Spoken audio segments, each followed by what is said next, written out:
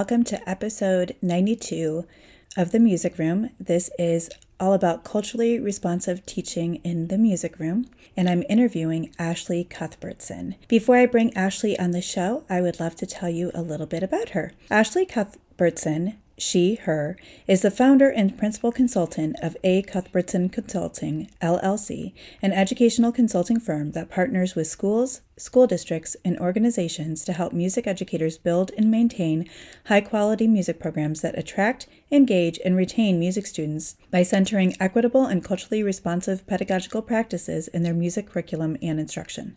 A nationally board-certified teacher, Ashley holds a master's in education as well as certifications in the Kodai approach and arts integration. Ashley has over 12 years of experience in education as a general music and choral educator, a band educator, a K-12 musicianship instructor, a private lessons instructor, lead teacher, new teacher coach, adjunct professor, curriculum writer, and consultant.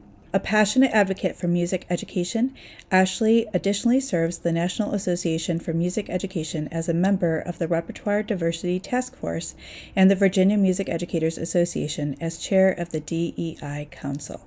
You can learn more about Ashley by going to ashleycuthbertson.com/about-us, and I will link to more of Ashley's resources in the show notes. If you have ever seen Ashley present, she is so skilled at presenting, and she just has such a breadth of knowledge about music education and culturally responsive teaching, so I am so excited to have her on the show.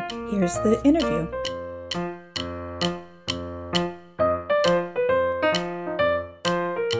All right, welcome to episode 92 of The Music Room. I am so excited to be interviewing Ashley Cuthbertson all about culturally responsive teaching in the music room. Ashley, how are you? I'm great, Aileen. Thank you so much for the invitation to share and to be on your podcast. I'm excited for our conversation today.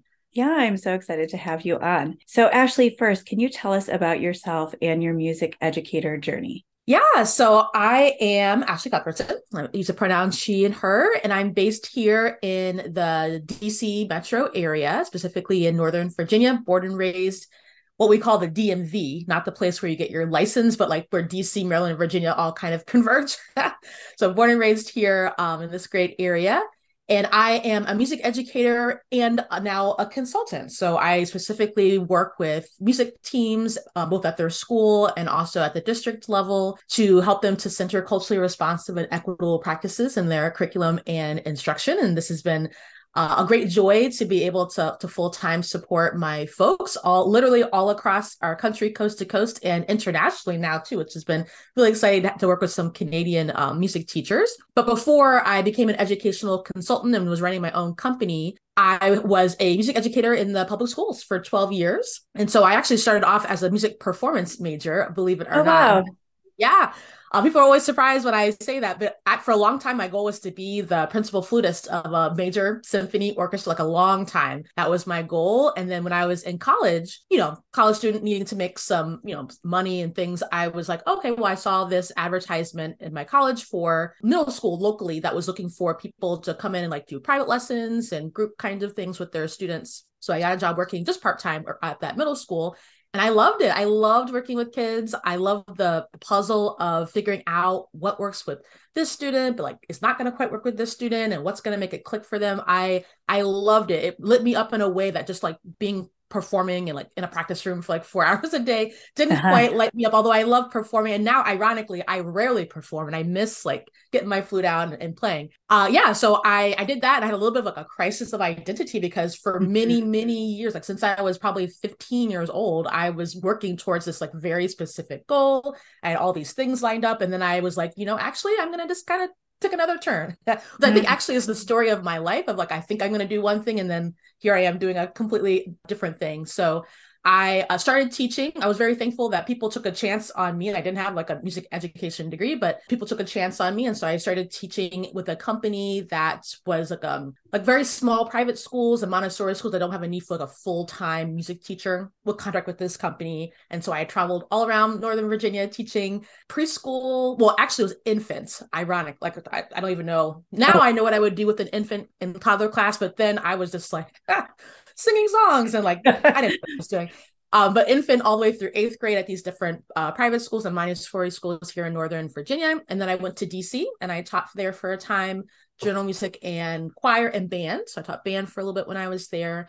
And then I came to where I taught most of my time in the classroom here in Fairfax County. I taught K-6 general music and choir, loved it, got to teach great kids and great communities.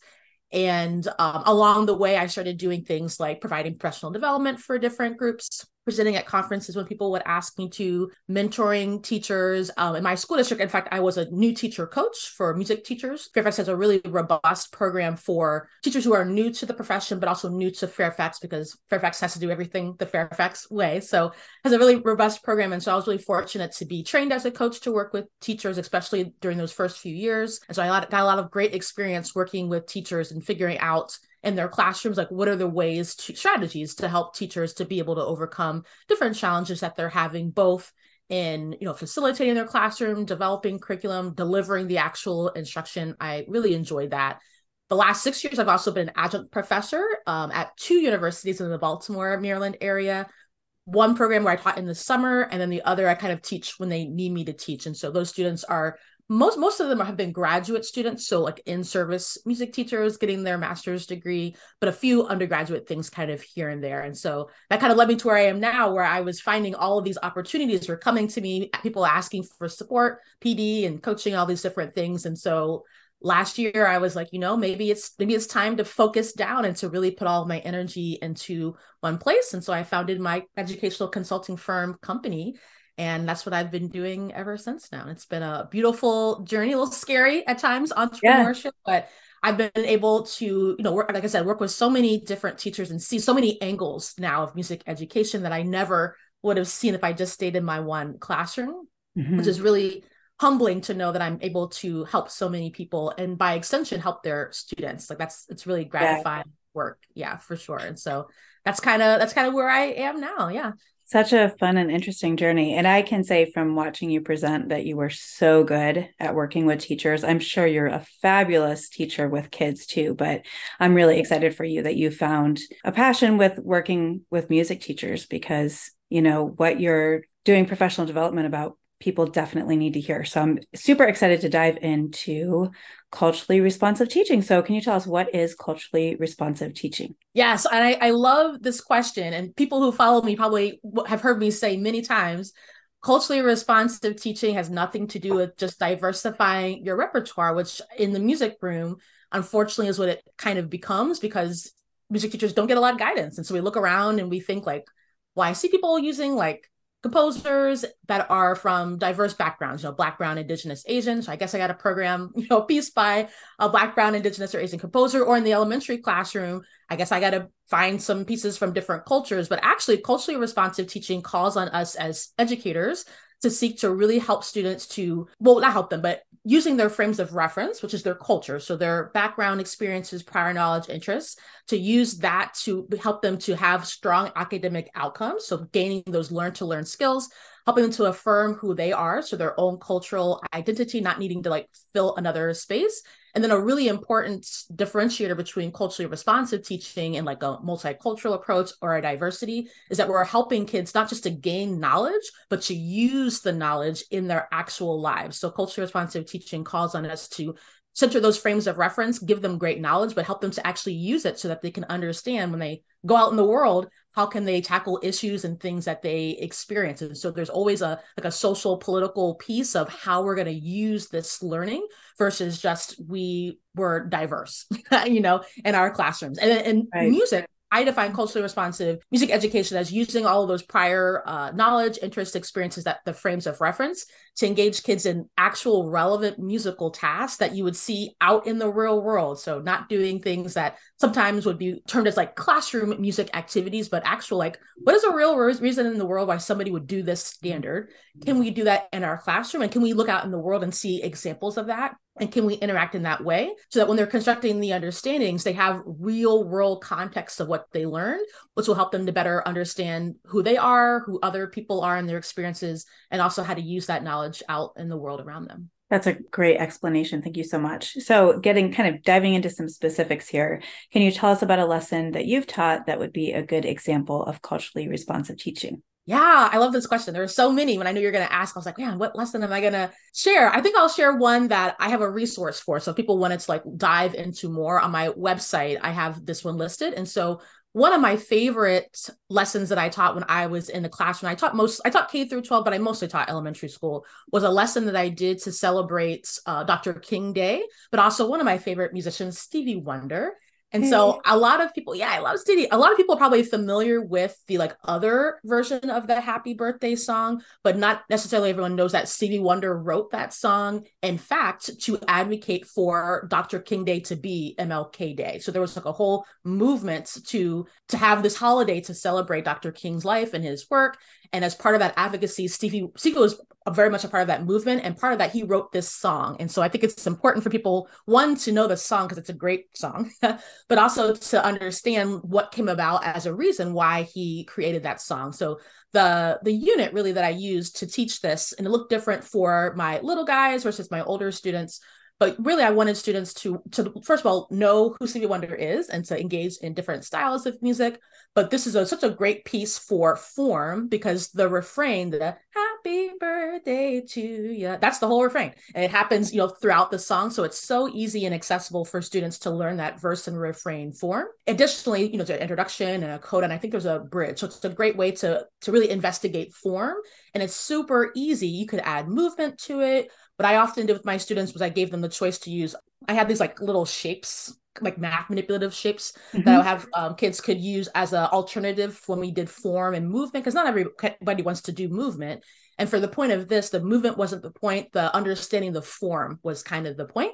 And so having them create some kind of representation, either with their body physically or using the different manipulatives to demonstrate the form, once they know where that refrain is going to happen, because it's so catchy and quick, like they're going to catch it.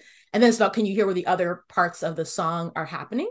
My younger kids, we kind of left it at that. We also talked about Dr. King. We talked about why it is that people create music to advocate for change and how music can be a vehicle for change and things like that. So we get into what Dr. King stood for. We also get into like how when Dr. King was alive, people were not as like rah Dr. King as they are now. So I think it's important for kids to understand like over time how that perception has changed. Not that his writings or the things that he said changed, but how our world has kind of changed in regards to like accepting that that's probably a better way to live than how things were. And so my younger students, we kind of left it at that. But my older students, the form was just the first step. I then took the idea of, Stevie wrote this song for advocating for change. How can we also additionally use this song form to do some songwriting, to add some verses to additionally advocate for change? So I didn't have them create a whole brand new song.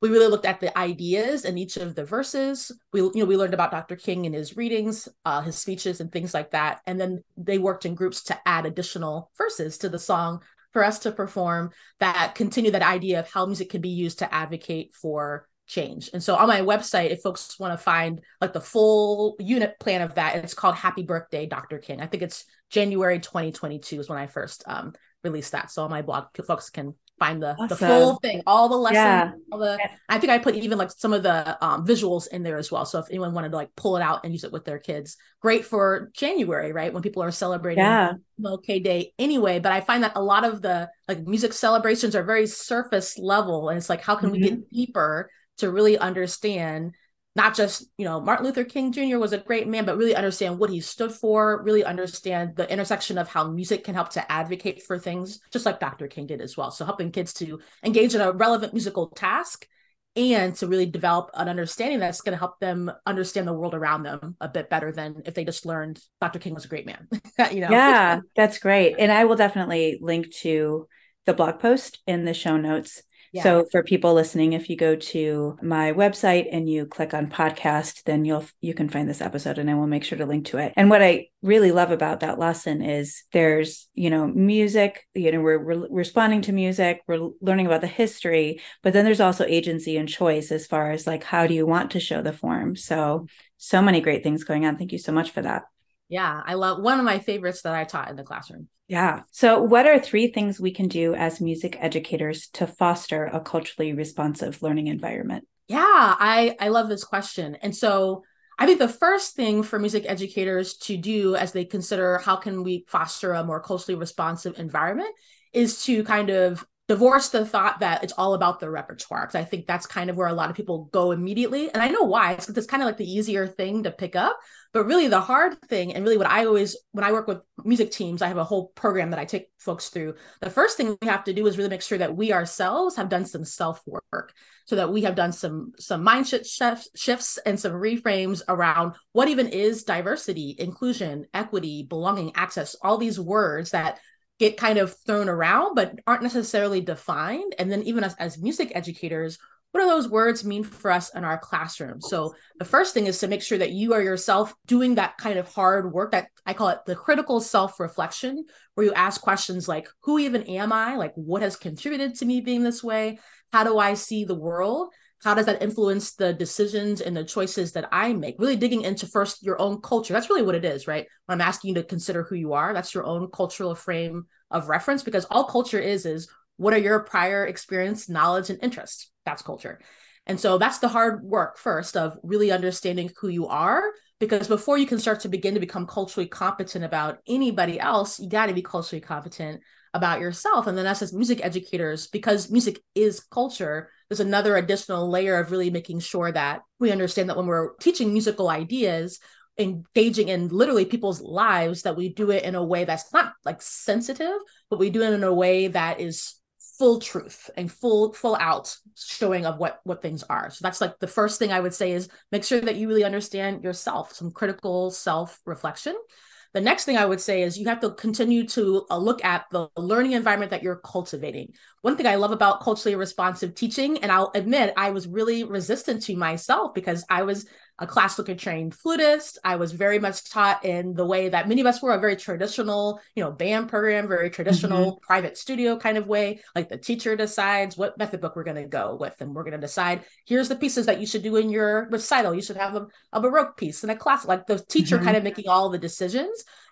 And culturally responsive teaching is so much about the culture of the children that it has to be a co-partnership. So the next thing that music educators have to do is really understand, how do I, first of all, know who my learners are, not the demographic data that I can go to your school's website and read for myself. And I still am shocked when I ask teachers, like, tell me about your kids. And they read off to me like, well, we have this percentage of Black students and this okay, I could learn that myself. I could go to your website and I could figure that out. Who are they? Like, what kinds of experiences do they have? What are they good at? What do they like to do? What have they already demonstrated knowledge about? Like, that's how you know your kids. And then how can we use that information to kind of design together a co-partnership, a learning environment that's going to be able to foster a sense of belonging, not so much that kids feel like they're welcome, because of course we want kids to feel welcome, but there's a difference between feeling welcome in a place and feeling like you belong, like you own this. And I use the example of when I was in high school, my band director, I think, did a really good job of this, partially because I think he had to. We were a brand new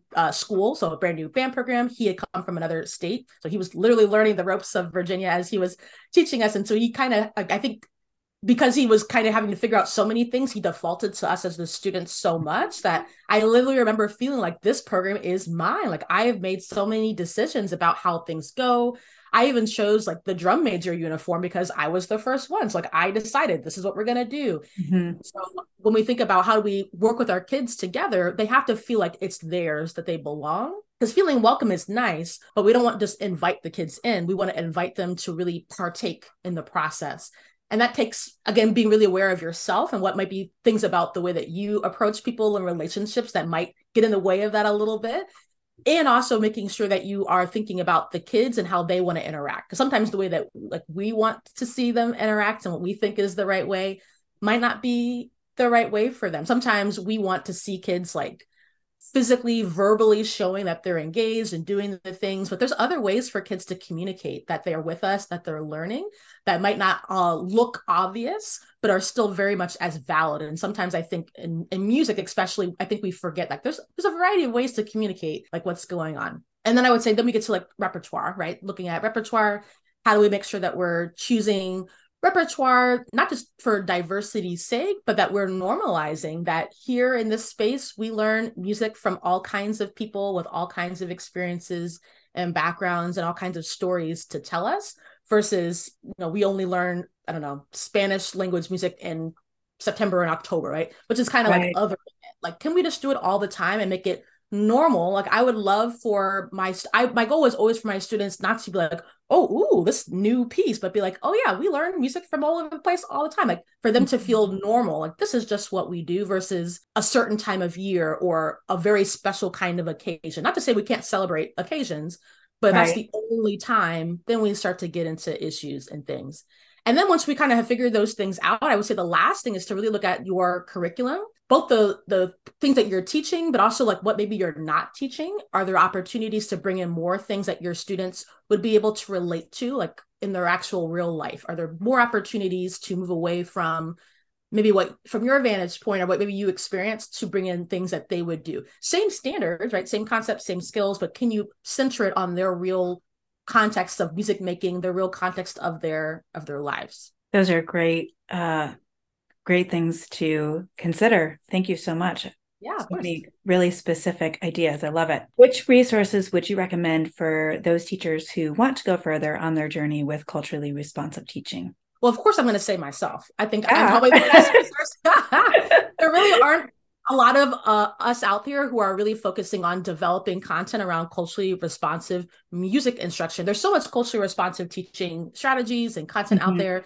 But when you look around, like, where's the research on culturally responsive teaching? My friend Liz Palmer and her research group is doing some great work around there, but there's not a whole lot. So I Yeah. would say, first, come to me. I'm probably the best resource you're going to find. I know you're going to link to it, but my website has both my blog, which I write a lot actually. And right now I'm actually in the process of writing a book. Oh, So what? Yay. That's some of awesome. these ideas are going to be more fully fleshed out. Hoping to have that out pretty soon. We'll see. I'm a little bit behind on my writing schedule. But my blog posts are there. They're freely available. And then I have my own show, the Music Equity Chat Show, where I'm specifically seeking to have harder conversations in music education that I see out in the world that I feel like we need to be having to really make some of these changes. And so this first season has basically been like my awesome friends. And I'm like, hey, you want to come and talk? But I'm really looking for, there's so many great things that are happening. And the more I go out and work with teachers, the more I'm like, okay, people are doing really great things, but they're not always getting highlighted. They're not always getting amplified. So I'm excited as like the episodes go on to be able to highlight like great music teaching that's happening all over the place. So of course I'm going to plug myself because I think Yeah. there's some great things that I've got. But I wrote a list of some other folks that I follow.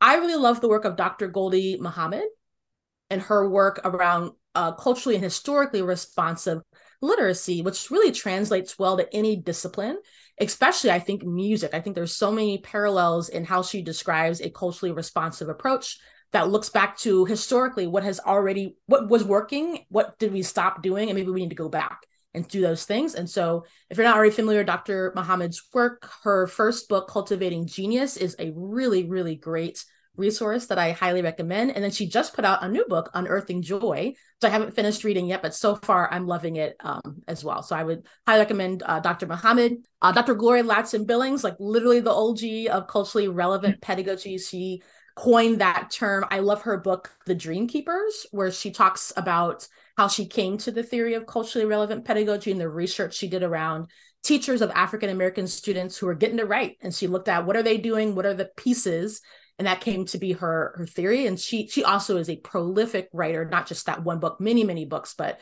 if you're just starting, I would highly recommend Dream Keepers, that first one to start with. And then Zaretta Hammond, Culturally Responsive Teaching in the Brain, such a great resource. I love that Zaretta makes it so clear that culturally responsive teaching is not about the literal like types of content. It's about building cognitive capacity and brain capacity so that our students can use this knowledge that we're giving to them. I think she does a really brilliant job of describing that and really breaking it down really well for people. So a few resources to get folks started who are just starting their journey. Yeah. Yeah, that's awesome. And I will definitely link to all of those resources in the show notes as well as your blog. I definitely want people to check that out. So much great stuff. Anything else that we haven't touched upon that you would like to discuss? Yeah, I think maybe the only other thing I would say is one of the reasons I'm so passionate about culturally responsive teaching is because I'm really passionate about just music education in general. Music for me has been, I mean, it's like the central force in my life. And I don't take it for granted that I've had the great privilege of having great K-12 music programs. I've had great teachers. I've had great experiences. And I think about the many, I was just looking at a data study, and I'm forgetting the name of the study, but it's like millions of kids don't have access to great music education. Like they don't have it, period.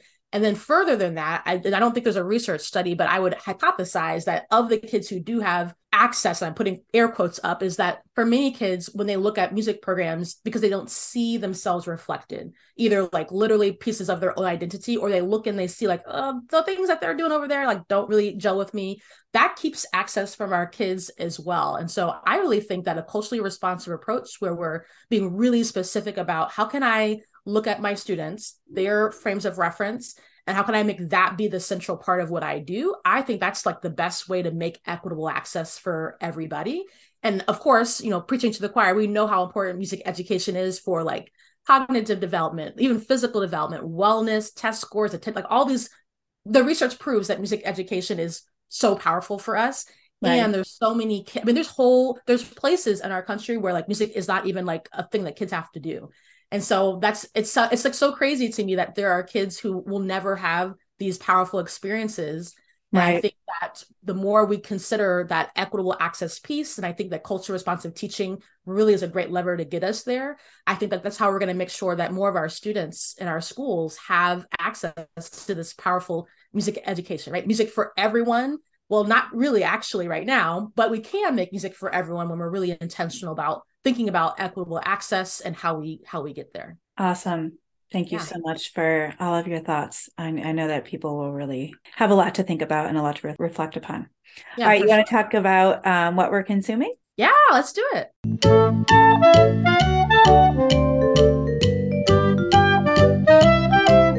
All right. So I know I've talked about Ted Lasso before on my podcast because I've never seen Ted Lasso. Oh my gosh, it's so good, Ashley. I've never seen it. So good. Do you have Apple TV? I don't have. Is it an Apple TV show? Yeah. Oh, I don't have Apple TV. Okay. Do you have like a Apple phone? I don't. I'm an Android. Oh, okay. I was going to say, if you have an Apple phone, I think you can get Apple TV for free for like a few months. But anyway, I'm not a sports fan really at all. Mm-hmm. And it's about an American football coach who goes over to coach European football, which, two different sports. Soccer and football, right? Yeah.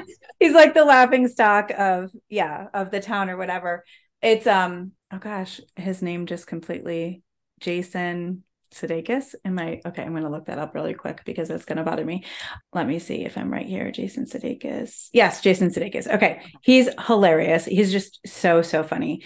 And the character development is just fantastic. So I had already watched the first 2 seasons and was waiting impatiently for the 3rd season. So that just came out and it's been awesome so far. I just, the show just makes me laugh. And there are times I'm also crying. So, it's got a good mix of comedy and drama, mostly comedy. I've heard of it before, and I've heard people like recommend it, but I'm like, I don't even know like where this show is available. So that's probably why I don't. It's on Apple, so maybe I'll have to figure out a way to get access to it somehow. Yeah. What about you? Yes, and so I was debating like, what am I really listening to and watching? So I am a like true crime lover, but also like a reality, like trashy reality show kind of. And so I just finished on Netflix, the most recent season of Married at First Sight, which is a show about basically a social experiment of these like relationship and therapy experts they go to a city. This last one was in Atlanta. So they go to a city and they do like a call for different kinds of people who are looking to get married to a stranger at first sight. And these are legal binding marriages. Right. And they like look at, all the things about the people's background and they try to match up, people as best as they can. And so it's like so fascinating to me that sometimes it's perfect, right? Like the first sight, the people are like really like, yeah, this is my person. And then what I would think would probably happen to me is I'd probably be the person like I don't gel with. Right. So it's always like a mix of. This last season they had 5 couples, and at the end 3 of them stayed together. So I feel that's a pretty good percentage. Yeah, I've watched previous seasons of Married at First Sight and did really enjoy it. It is quite a unique social experiment, but I haven't watched the latest one. So yeah, it was good. I think I watched it all about a week. So I highly recommend. It was okay. Good. Okay, so I have to ask you, since you like trashy reality TV shows, are you watching The Bachelor? I am not. And actually, I Okay. haven't watched The Bachelor in several years, actually. I like fell off of my rotation of shows. Yeah, I I was like a pretty that's happened to hardcore me. Bachelor fan when it first Yeah. I watched it for several years and then I kind of fell off, and then I started watching again and then I kind of fell off, and I am watching it right now, but I'm a little bit behind. But that's one where it's like, why am I watching this? This is horrible. But it Yeah. also like your brain sometimes needs a break. Yeah, it's That's the my brain train break. wreck is fascinating, is what I say. Like it's such a wreck you can't like stop looking. Yeah. So Yeah. crazy. All right. Well, Ashley, this has been such a enlightening interview. Thank you so much. I know that the listeners will really appreciate hearing all of your expertise and wisdom. Thank you so much for being on the show. Thank you for having me. It was great to chat about this with you. And I hope everybody gets great usefulness out of the conversation that we had. And feel free to head to my website and check out those resources that I have there. Yep. And I will definitely link to those. All right. Thanks, Ashley. Welcome. Bye. Bye.